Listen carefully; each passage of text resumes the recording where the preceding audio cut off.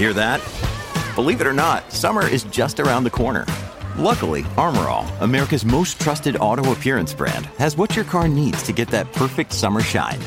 Plus, now through May 31st, we'll give you $5 for every $20 you spend on Armor All products. That means car wash pods, protectant, tire shine, you name it. Find out how to get your $5 rebate at armorall.com. Armor All, less work, more clean. Terms apply. What is going on, Diesel Nation? We're excited to have you guys with us today on the Diesel Podcast. If you're watching this on YouTube and aren't subscribed, make sure and hit the subscribe button, turn on notifications. Let us know what you think of the episodes. If you have more questions, if you'd like to have us have the guest back on to maybe answer some different things, or just want to let us know about a topic or really anything that you'd like to have on the podcast. We love seeing your guys' comments, thoughts on episodes on YouTube, and it helps a lot with either people who are new to diesel or they're searching for a particular topic to be able to find our guest in these episodes that we're doing to be able to help people with their Cummins, Duramax, or Power Stroke. On today's episode, a listener had messaged in and said, "Hey, I've been listening, to your emissions episodes, and I'd like to be on to share my thoughts as a diesel enthusiast." So his name is Shelton, and he's going to be joining us today to talk about what he thinks as an enthusiast, someone who has been around diesels for a while, with all that's going on, whether it's the Clean Air Act, deletes, carb testing, federal testing for parts, his thoughts on why this is happening. So one of the things that we want to do with this topic is have as many different perspectives as possible. And I've seen on the comments on these episodes, a lot of, I wouldn't say disagreement, but different perspectives on it. And we want to make sure that as we're covering this, we're having as many different perspectives as possible so we can understand how an enthusiast may feel, how a company may feel, how what a lawyer may think about the process. So we enjoy doing these for you guys and being able to cover it, which we think, historically speaking, I'm not sure that media necessarily wanted to cover this or talk about it from different perspectives, and that's why we keep doing them. Before we get to the podcast, I want to thank our friends over at Kershaw Knives. They've got a discount code for you. If you use diesel20 at kershaw.kiausa.com, you get 20% off site-wide. So no matter what you're looking for, if it's for EDC or hunting, fishing, anything in between, it's a great way to save some money. So if you're in the market, make sure and take advantage of it. All right, let's get to today's episode with Shelton and getting his thoughts and opinions on what's going on with emissions, EPA enforcement, CARB, deletes, basically everything that's pertaining to what's happening in automotive right now. Shelton, welcome to the Diesel Podcast. I always love talking about emissions and people's thoughts, and it's one of the things I love doing about this podcast. There's a lot of things I really enjoy about it, but one of them is talking with enthusiasts that are out there and then offering our platform for different points of view, different insights that are out there. So whoever's listening, they can, just hear all different sides to it. So I appreciate you reaching out to us, telling us you had some ideas, and I look forward to chatting with you today.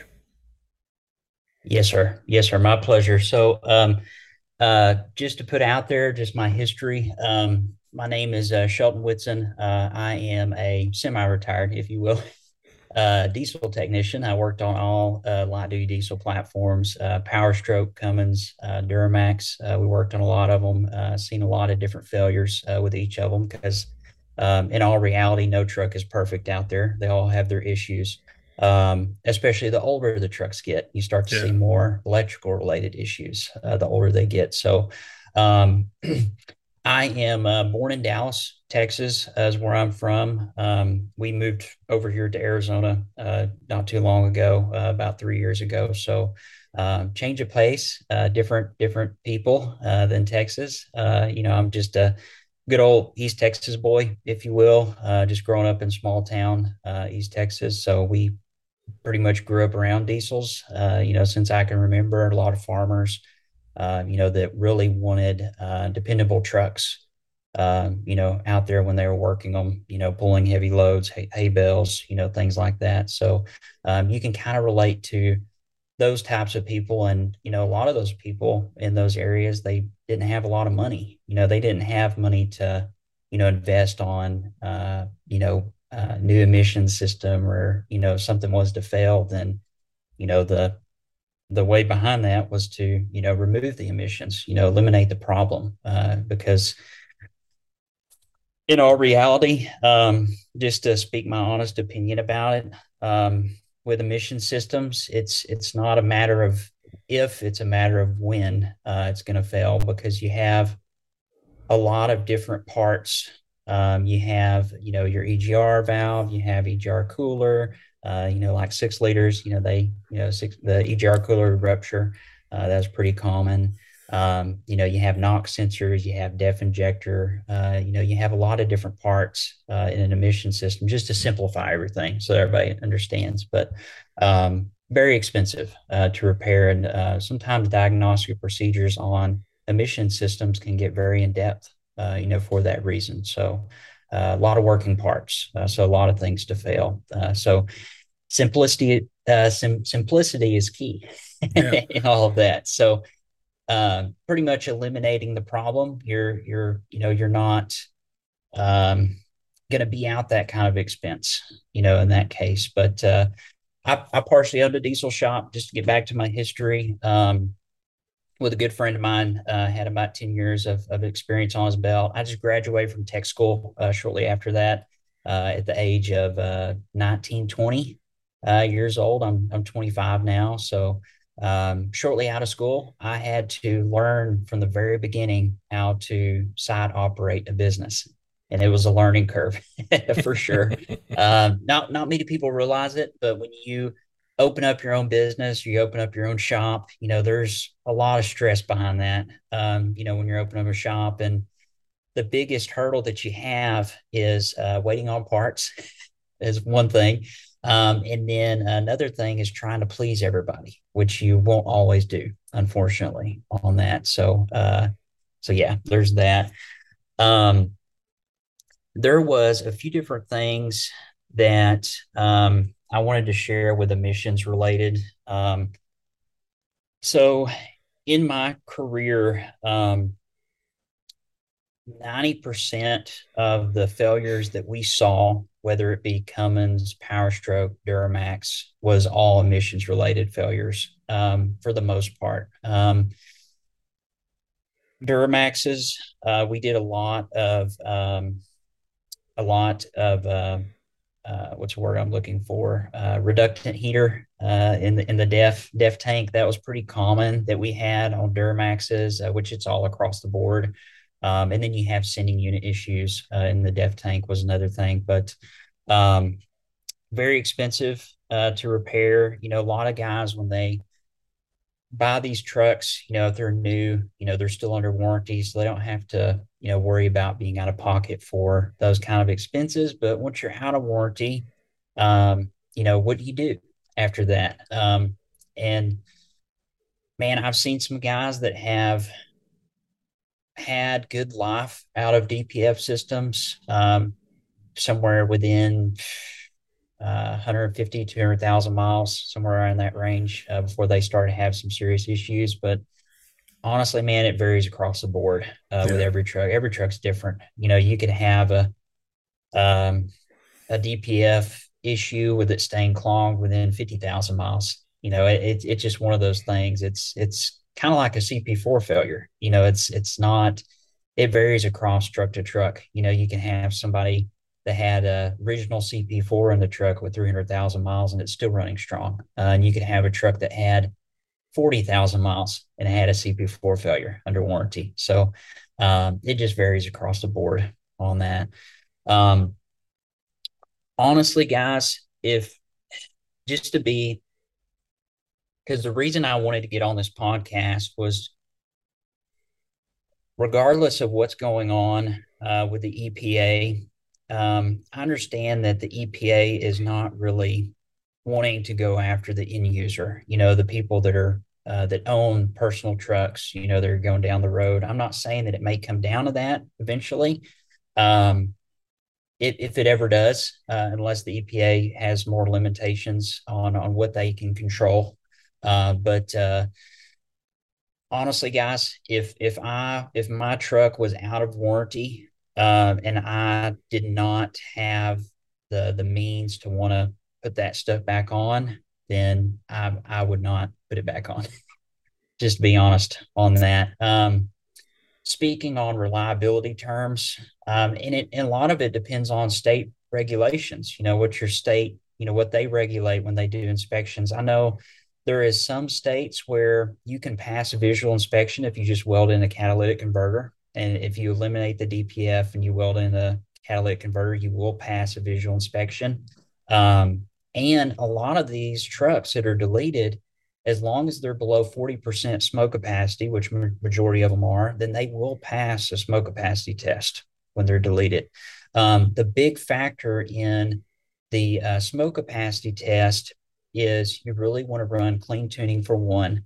You want to stay up with maintenance on your truck, oil change, fuel filter changes, air filter, a lot of your different basic maintenance on your truck. And a lot of these modern trucks, they're not like your old 12 valve Cummins, used to be. They have a lot tighter tolerances and they run a lot more efficiently than, they used to. And a lot of that is behind, EPA.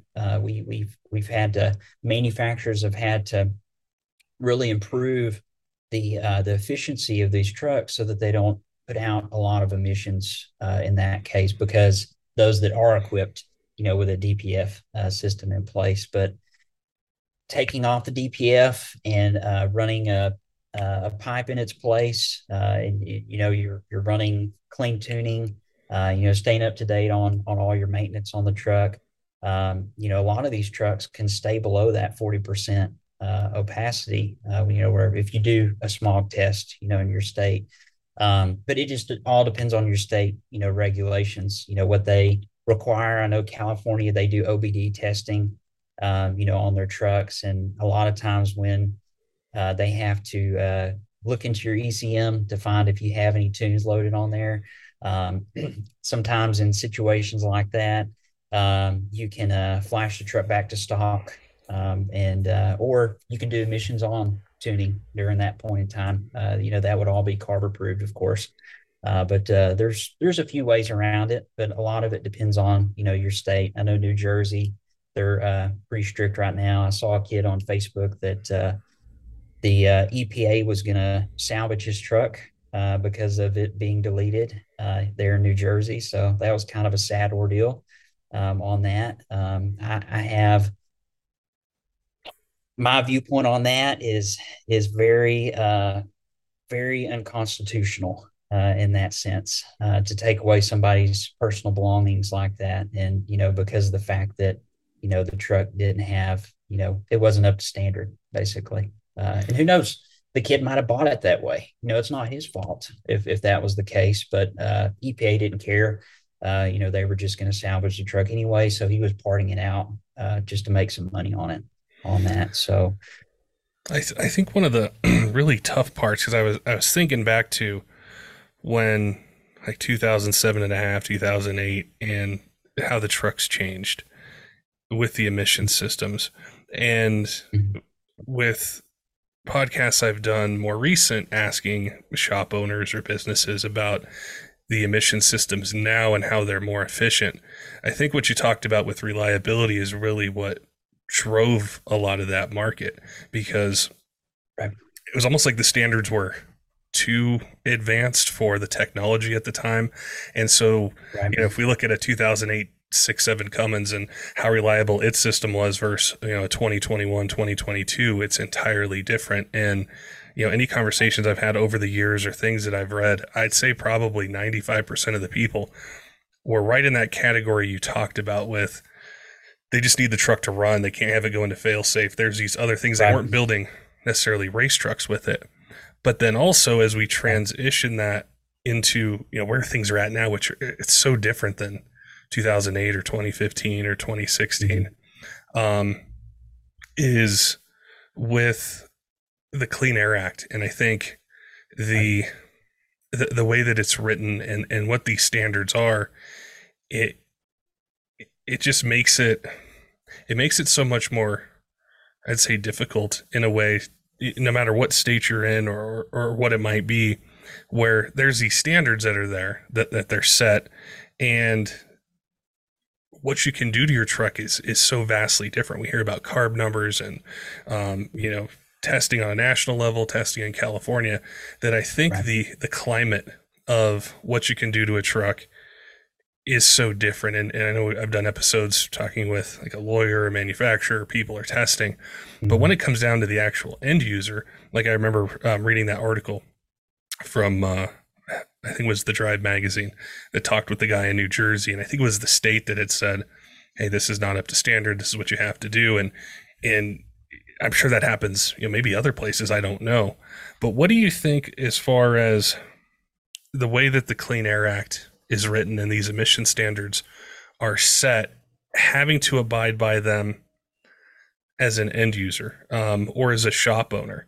Because it seems Right. like there's just a line in the sand and you have to do this testing to sell this part or have it on your truck. And so I was curious about your thoughts on that side of, I want to call it a debate, but just the conversation Right. that's surrounding emissions and Yeah. diesel vehicles and everything. It, where do I start?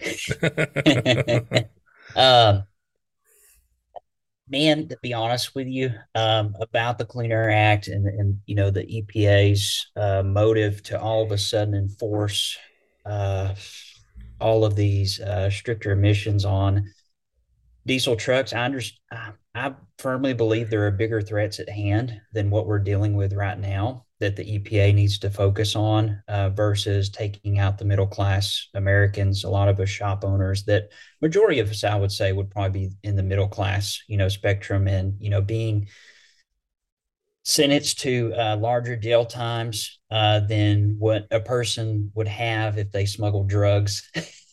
In that case, it's getting a little bit intense in that nature. In my personal opinion, I honestly don't believe that the EPA cares about pollution or climate change. I think that this is a me personally, from what I've seen, what I've read on different things, I think that a lot of this is a big political money scheme. And it's one of those things where the EPA is going to do what the EPA thinks is best to help benefit the organization and not care about the American people, is how I see it as. Um, I was reading an article back in 2019. The EPA made a statement that they believed in 2019 that drinking water was more of a bigger concern than climate change. So since then, since I would say probably last year or the year before, I would say 2020 wasn't too terrible. I would say 2021 and on now, it's starting to get more, more intense, I would say, from what I've seen. But I don't know. I don't understand why um, it's such a huge enforcement. I think we have a lot greater threats out there than trying to take out diesel trucks on the road, or take out the diesel industry as a whole. There's a lot of great guys out there in the diesel industry. A lot of super nice guys, and a lot of them have uh, family to feed and a house, and a lot of these guys make a living off of this, and it's really sad to see our country turn into this way where it's more so communism, if you will, in that sense. It's I don't know. It's changed a lot the past few years. It's and some of it, honestly, I think honestly would say that majority of us guys, enthusiasts, diesel shop owners, I would say a lot of us would disagree with. Majority of us would probably disagree with the Democratic Party in their decisions, and because of that, I think that's one of the reasons why the EPA is going after the types of people like us, is, our beliefs that we have, with the industry, and, just our political views. I wouldn't say majority of the guys that are in the industry probably even voted for Biden, to be honest with you. But some of it could be that a lot of your a big percentage of people that may own Teslas or Priuses, the eco-friendly type of people, those are the types of people that is going to get, the Democratic Party votes, in 2024, when we start the new election. So I think there's a lot of different things involved with this. I think there's a lot of little pieces and parts, and we don't know what all goes on behind closed doors. I think there's a lot more that would be shocking for us to see. Um, because honestly, you can't trust the government and a lot of different shady things they've done, a long time ago or, past few years. I mean, there's not anything that I know about, but I don't know. It's just a tough subject. I know that there's a lot of missing pieces to this on that. Whenever we've covered different emissions topics, I always like to follow the comments on YouTube, and some of them are, there's 200 or 300 comments on there, and I like to see the points or the things that people mention, because I'm genuinely curious in the topic, and I like to step back and try to understand all the different sides of it. And so I wanted to pose this question to you, because I read it on our most recent episode last week, and going back into August, or even going back 3 years, is one of the things people will say is, okay, I understand, why people want better performance or why they want better reliability, but because of the law itself, removing these things is technically breaking it. So why should it be a surprise if, a shop or a manufacturer gets a fine, or that the agency that Congress gave the power to enforce the act is enforcing the act? And so I was curious about your thoughts with that as it pertains to the way the Clean Air Act is written, what's set forth with what you can do, can't do, and then what's happened. I know it's not just diesel. I know it also happens in gas. But to somebody who has that perspective, what would you say, or what would your thoughts be as far as that perspective of they're breaking the law, they knew they broke the law, it's being enforced, so why are they surprised by it? When you need mealtime inspiration, it's worth shopping Kroger, where you'll find over 30,000 mouth-watering choices that excite your inner foodie. And no matter what tasty choice you make, you'll enjoy our everyday low prices, plus extra ways to save, like digital coupons worth over $600 each week. You can also save up to $1 off per gallon at the pump with fuel points. More savings and more inspiring flavors make shopping Kroger worth it every time. Kroger, fresh for everyone. Fuel restrictions apply. It's kind of a tough answer on that. I understand you have a lot of different viewpoints on that same question. Um, you would have some guys like me that would be more open to not having those types of issues. If I was a person that let's say I did, hot shot trucking, just for example. I'm always on the road, always pulling loads, things like that. What if I'm going down the road one day and all of a sudden I get reduced engine power? Let's say I have a sensor fault or EGT sensor fault in the DPF, then that's going to put me out of business, for the rest of the day or a few days, being on back order parts these days. Yeah. But to answer your question on that, I guess the question you're asking me is in a sense that people are, I guess, shocked by it, is what you're getting at on that. Yeah, that they seem to be shocked that people are surprised that a shop or manufacturer got fined when removing the emission systems it's against the law. And so, not that they're necessarily for emissions or for all driving electric vehicles, but they're just putting forth that position that it's against the law, they broke it, and that's that. And so I was curious of, from your perspective, the different parts of the industry you've worked in, just as somebody really into diesels, And what do you think about that position that some may take? Great question. So, I mean, we are talking about the government here. So, the government can not only investigate the shop in general, but they can also investigate social media. That's a big thing nowadays, and I think social media was one of the reasons why, or one of the factors that came to play as to why the EPA is standing up a lot more these past few years is because of social media in general. People rolling coal on Teslas and things like that. So I think a lot of that was kind of a motive, and I think a lot of people got butthurt about it. Just eco-friendly people, just self-entitled.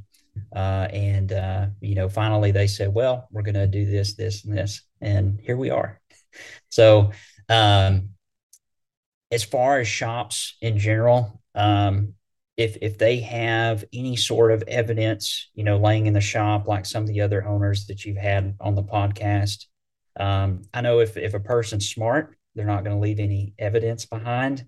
But if there's DPF systems laying out in the shop, or you have I know a lot of tuning now is on the cloud, so it's a little bit easier to hide in that sense. But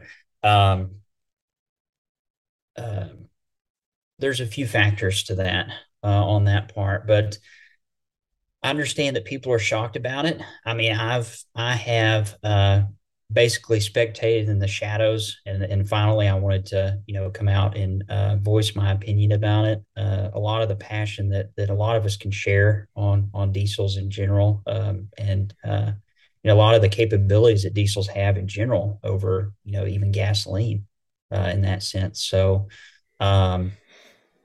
there's a few factors to that, Patrick. Like I said, there may be somebody there may have been somebody on social media, for example, that could have commented and tagged that shop in there and said, hey, thanks for the tune, and delete, so on and so forth. So the government tracks a lot of those things, and they can search keywords. They can, the biggest thing that questions me is sometimes it's random places in the United States, random shops. And, that's one of the things that I was trying to figure out is what really got it to that point. Were they a big vendor? Did they sell a lot of delete parts, and word just kind of spread like wildfire? Were they a big distributor for delete part companies, things like that? Or of course, the list goes on vendors. There's so many of them that used to be out there. But could it be that? Could it be, they advertised their business, advertised it, didn't think it was such a big deal, and now it is. And then they're just like, oh shit, could be one of those things. It varies across the board. Man, there's so much that goes on at a shop day to day. You just forget about those things because you're just so used to the old days. And, some of us or some people may get carried away that, doing a video of a truck, that just did a delete on, and, doing a pull on it down the road. It's one of those things. I think some of us are still stuck in, the older days where, things were much simpler, and, we basically felt free. You want me to be honest with you. But it's definitely changed a lot in that sense. So maybe you can collaborate more on that. Yeah, I think on a recent episode, one of the guests had mentioned being able to go on the EPA website and filling out a form if you suspect that there's a delete or violation of the Clean Air Act, or I'm not sure how specific it is. Like, I think this truck is deleted, but I think being able to find it, especially that way, makes it very easy. And I think we're probably not going to have a direction or know what exactly happens with that form. Does it, result in a request for information? Does it, do people show up and want to see what you're selling, what you're installing? Right. We don't know, but it basically creates a way for really a neighbor to say, hey, I think this truck is deleted, or I think this shop deletes it, or I see this black smoke pouring out of, the dyno, or what it might be. So I think that's something that, I don't know how new it is, because I remember reading over the years, magazines have covered it with social media and how they would, you could easily find stuff. And even now, when I go onto Facebook, I can see, I don't think they're in the US, I think they're in other countries, but they'll market, these things, and you see them there. So it's easy to see this stuff. And I just think it kind of changed a little bit, or it made me think, okay, I can go on a website and fill out a form if I think this vehicle doesn't have its emissions present. Right. Exactly. It's one of those things. Corey Willis posted it on his page, and that's actually where I found it. I just stumbled across my news feed on Facebook a few days ago, and I saw that the EPA was now releasing forms that people could use to submit claims to those that were against the Clean Air Act, if you will. So to give a local citizen that power of authority, I don't think that's right. I don't. I think some people could really exercise that power in general, because, like I said on Corey's post, I said that it doesn't matter. It doesn't matter what state you live in. There will always be those types of eco-friendly, entitled people out there. And it could even be just an old man driving down the road, just minding his own business. Who knows? He might have had the truck deleted for 5 years, and it's just been a good truck to him. And you have somebody that's, let's say he's pulling a trailer. He's got a load on that truck. Well, if you got a load on that truck, it's going to puff a little bit of smoke, usually if it's got a load on it. And somebody behind them files a claim, and that old man does prison time or pays fines on top of that. So I think, depending on the circumstance, I don't think it's the right thing to give local citizens that kind of power of authority. I think that a lot of people could exercise that, which I would think, I don't know, based on what the EPA has done, the past year, how they've handled things, especially with the sentencing with, current shop owners. I think it's ridiculous. But I would think that the EPA would at least review those claims before dismissing charges or putting charges on somebody. If you had a local resident or local citizen that was just trying to exercise that authority, maybe they had a bad day, or maybe they don't like diesels, or there's a lot of different things that come to play on that. And it just doesn't make sense, because these days we really have a lot of arrogance and we have a lot of entitlement. You see that a lot on Facebook.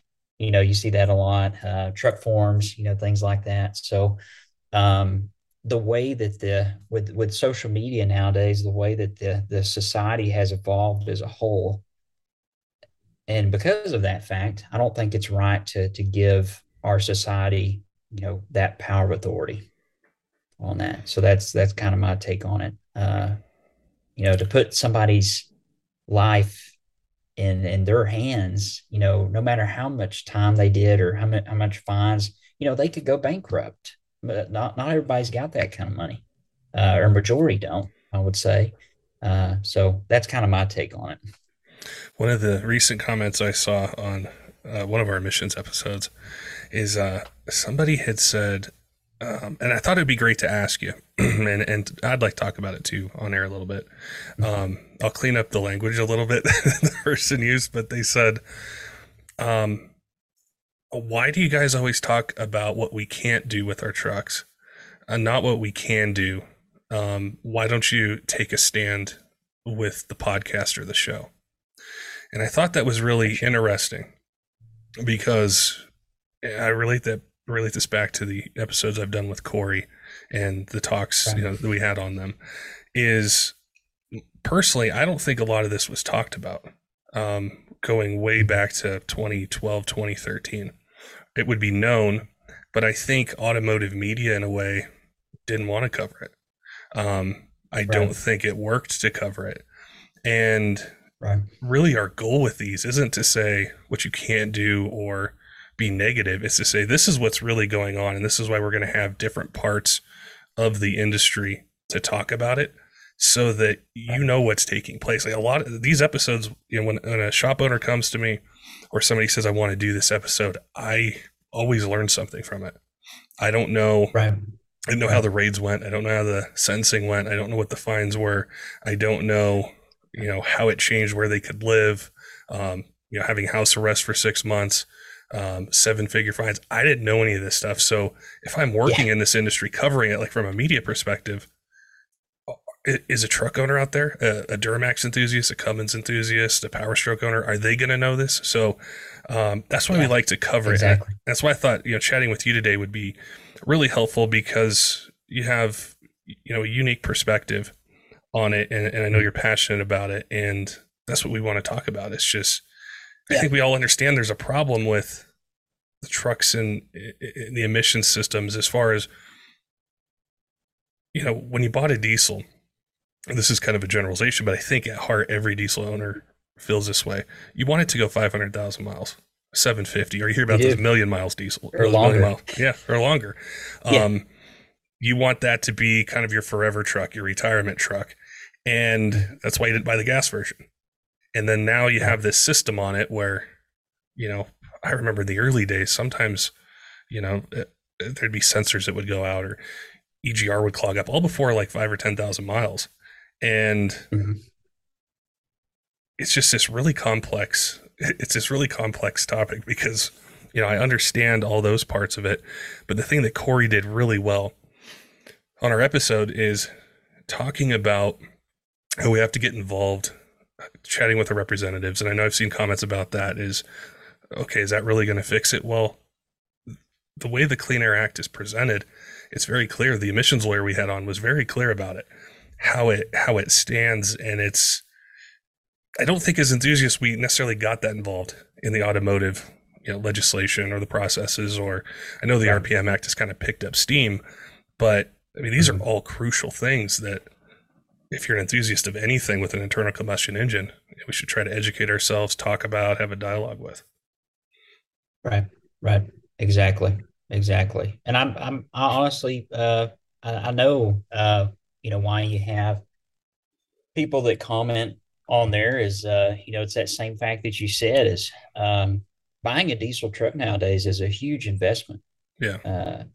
Diesels are very expensive. I'm sure that you could buy back in the mid thousands, when the 6.0s came out, first came out, I imagine brand new off the line, probably 32, 35,000 or 40,000, depending on your trim level. Now you're at 90, 100,000 plus for like if you bought a Platinum Ford or Denali, GMC, Duramax, you're going 90, 100,000 or more, for trucks. And I understand it. Me personally, I do not like emissions. We've seen so many failures of them. I do think that, that there's some people out there that have had good luck with it. But a lot of some people, they haven't had any issues, or some people have had issues, premature issues, even out of warranty. Like I said before, it's a very expensive procedure, doing diagnostics on emission system, finding out what the culprit was, because you have so many sensors, just to simplify everything on the podcast so that everybody understands. But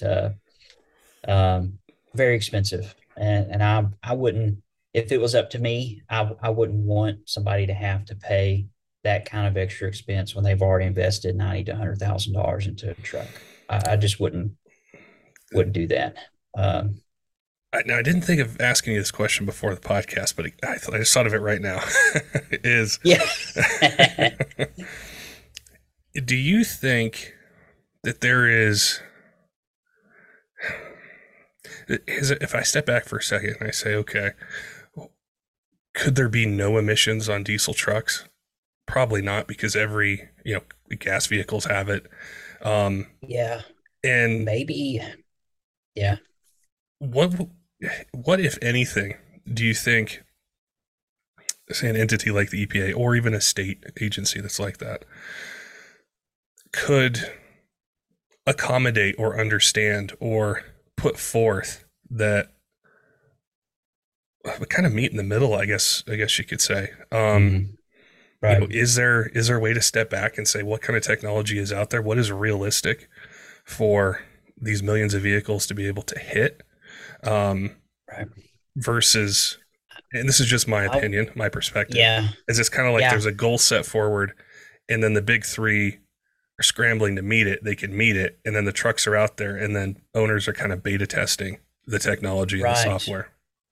I think there's a lot. I mean, Lenny Reed, for example, at DDP, a lot of the things that they've done with injectors in general, the nozzles on injectors.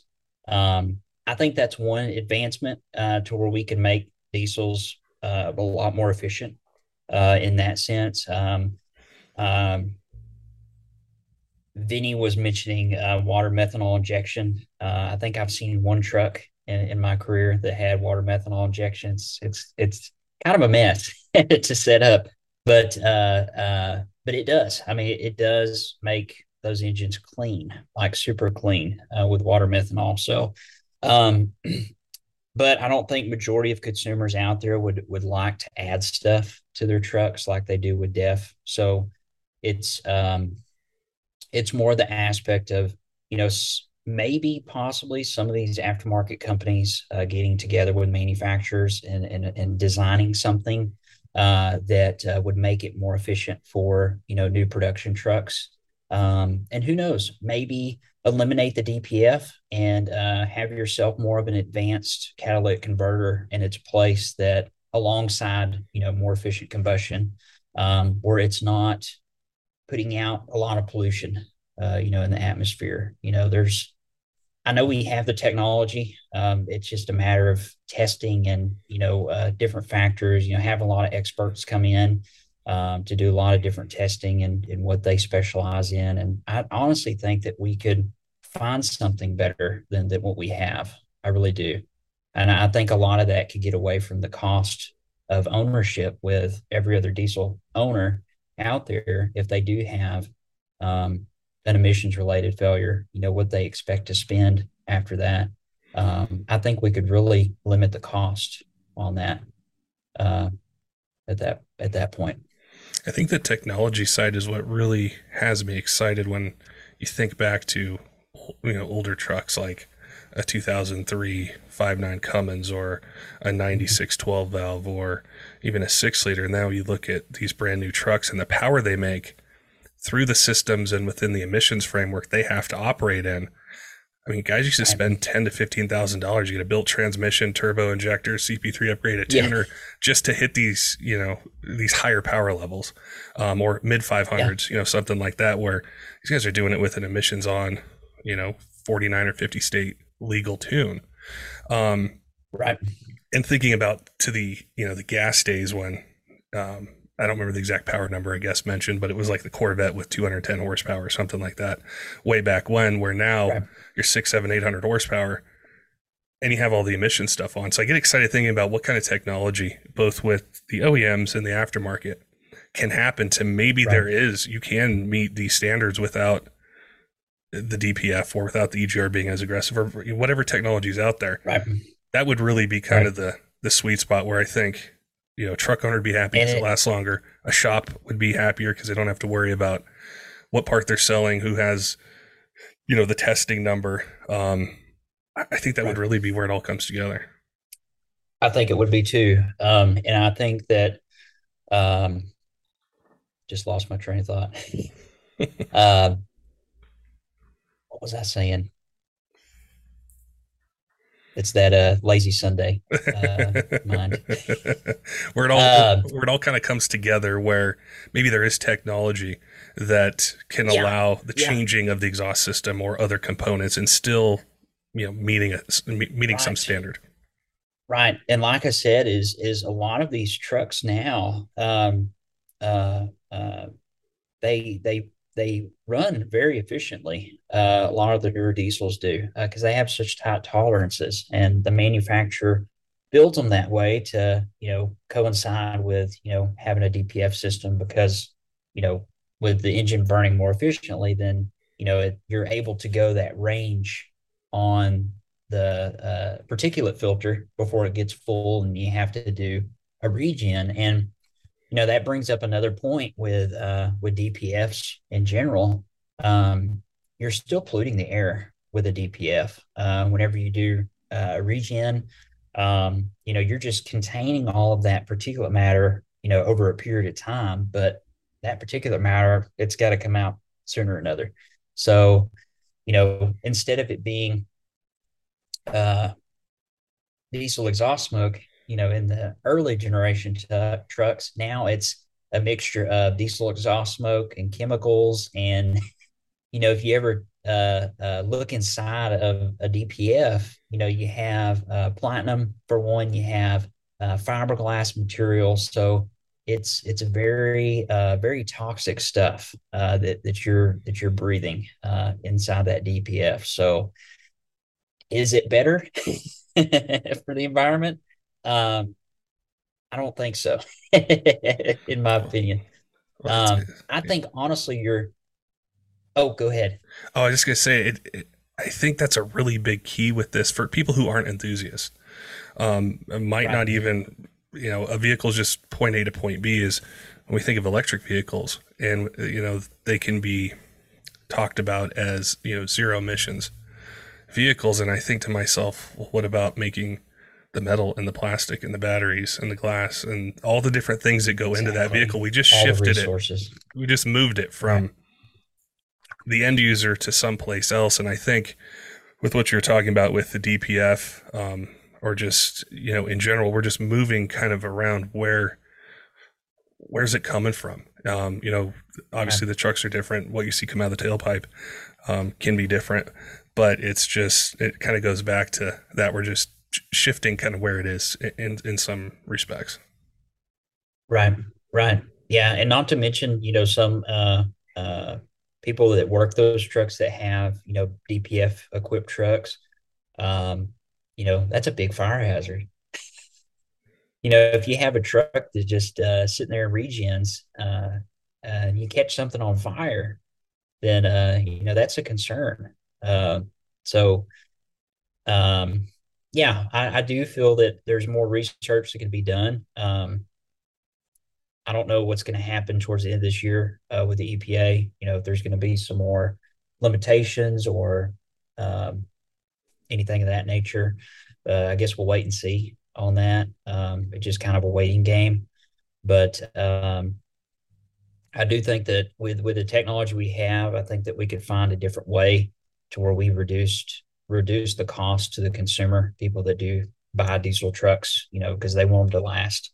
And like I said, it's a huge investment. I mean, it costs basically what a house does, Yeah, or they're what a house expensive. used to cost, I would Yeah. say. But um, it's a very big investment, and you have a lot of guys that don't want to put up with the bullshit, so they take it off in that sense. So it's, I mean, I can relate to that.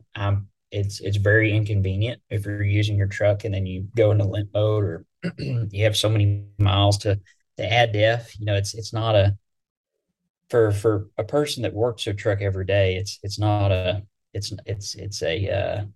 a hindrance, I guess, if you will, is the term I'm looking for. But yeah, that's kind of my thoughts. I think it's definitely something that needs to stay at the forefront, because I know there's not a ton of EV trucks, but anything I've ever read with towing capacity, range, things like that, it doesn't compare to the Cummins, a Duramax, or a Power Stroke. And a lot of these trucks are driving the economy in one way or another, whether it's a contractor building homes or going to job sites or doing industrial construction or tons of different occupations and services that are out there, they're going to be around for a while. And I think as they get more mileage, things are getting more expensive. I know parts availability, supply chain things, it seems to be no end in sight to it. So, you know, it really needs a solution. Yeah, I see where you're going there. I mean, there's certain emissions parts that you buy nowadays, and they're on back order. So, what does a man do? Yeah, I mean, he has no choice but to take it off and keep that truck moving. So, if you got a lot of part supply shortages, then at that point, it's kind of a no-brainer. You know, if I can't get the part, then I have no choice, or I don't have a truck the next day. So you putting it into that perspective too, you know, we've experienced a lot of part shortages, you know, since COVID. And I'm really surprised that it's still at this point, you know, because COVID was, you know, 2019, 2020, and it's 2022 now. And, you know, we're still suffering from, you know, part related shortages on that. Well, I think one of the things that really surprised me was learning how many trucks sit, because it's, you know, sitting in a shop for 3, 4, 5 months because the shop isn't going, you know, to take parts off. They're going to, you know, tell the customer, I can't do this. We've got to wait for Ford or, you know, Cummins or GM to get this part in. And I don't know how often that happens, but I've heard it more than once.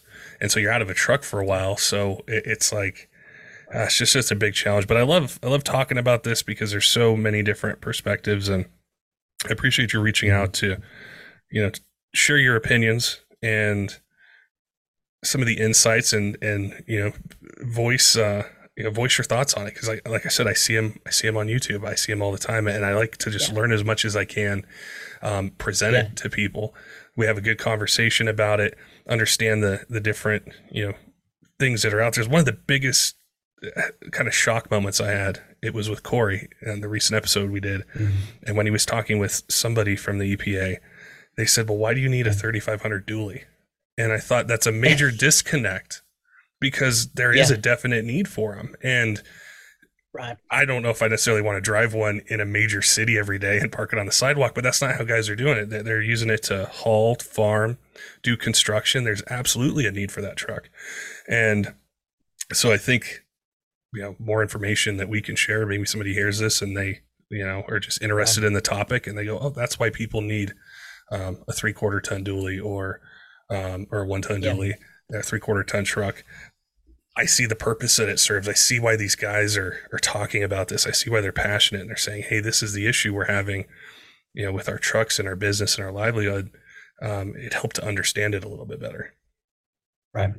Well, I definitely enjoyed chatting with you. I appreciate you reaching out and sharing your thoughts, you know, with me, and sitting down, you know, here on a Sunday to chat with me. And I wasn't sure if I was supposed to give that out or not.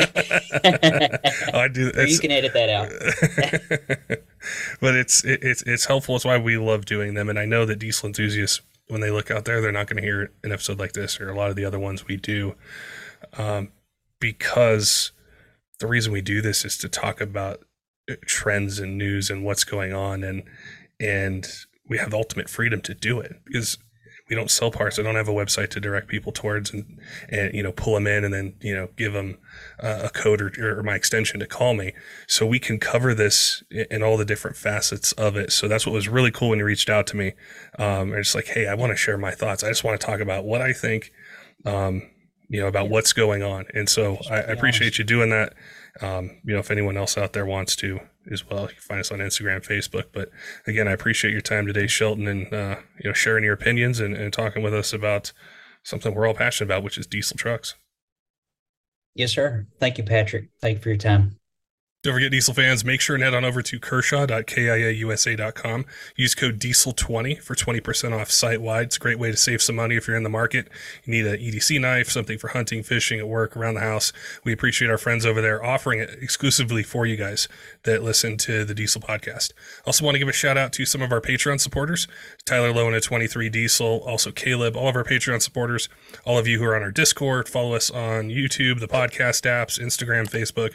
We appreciate your support. We love hearing your guys' feedback, your opinions.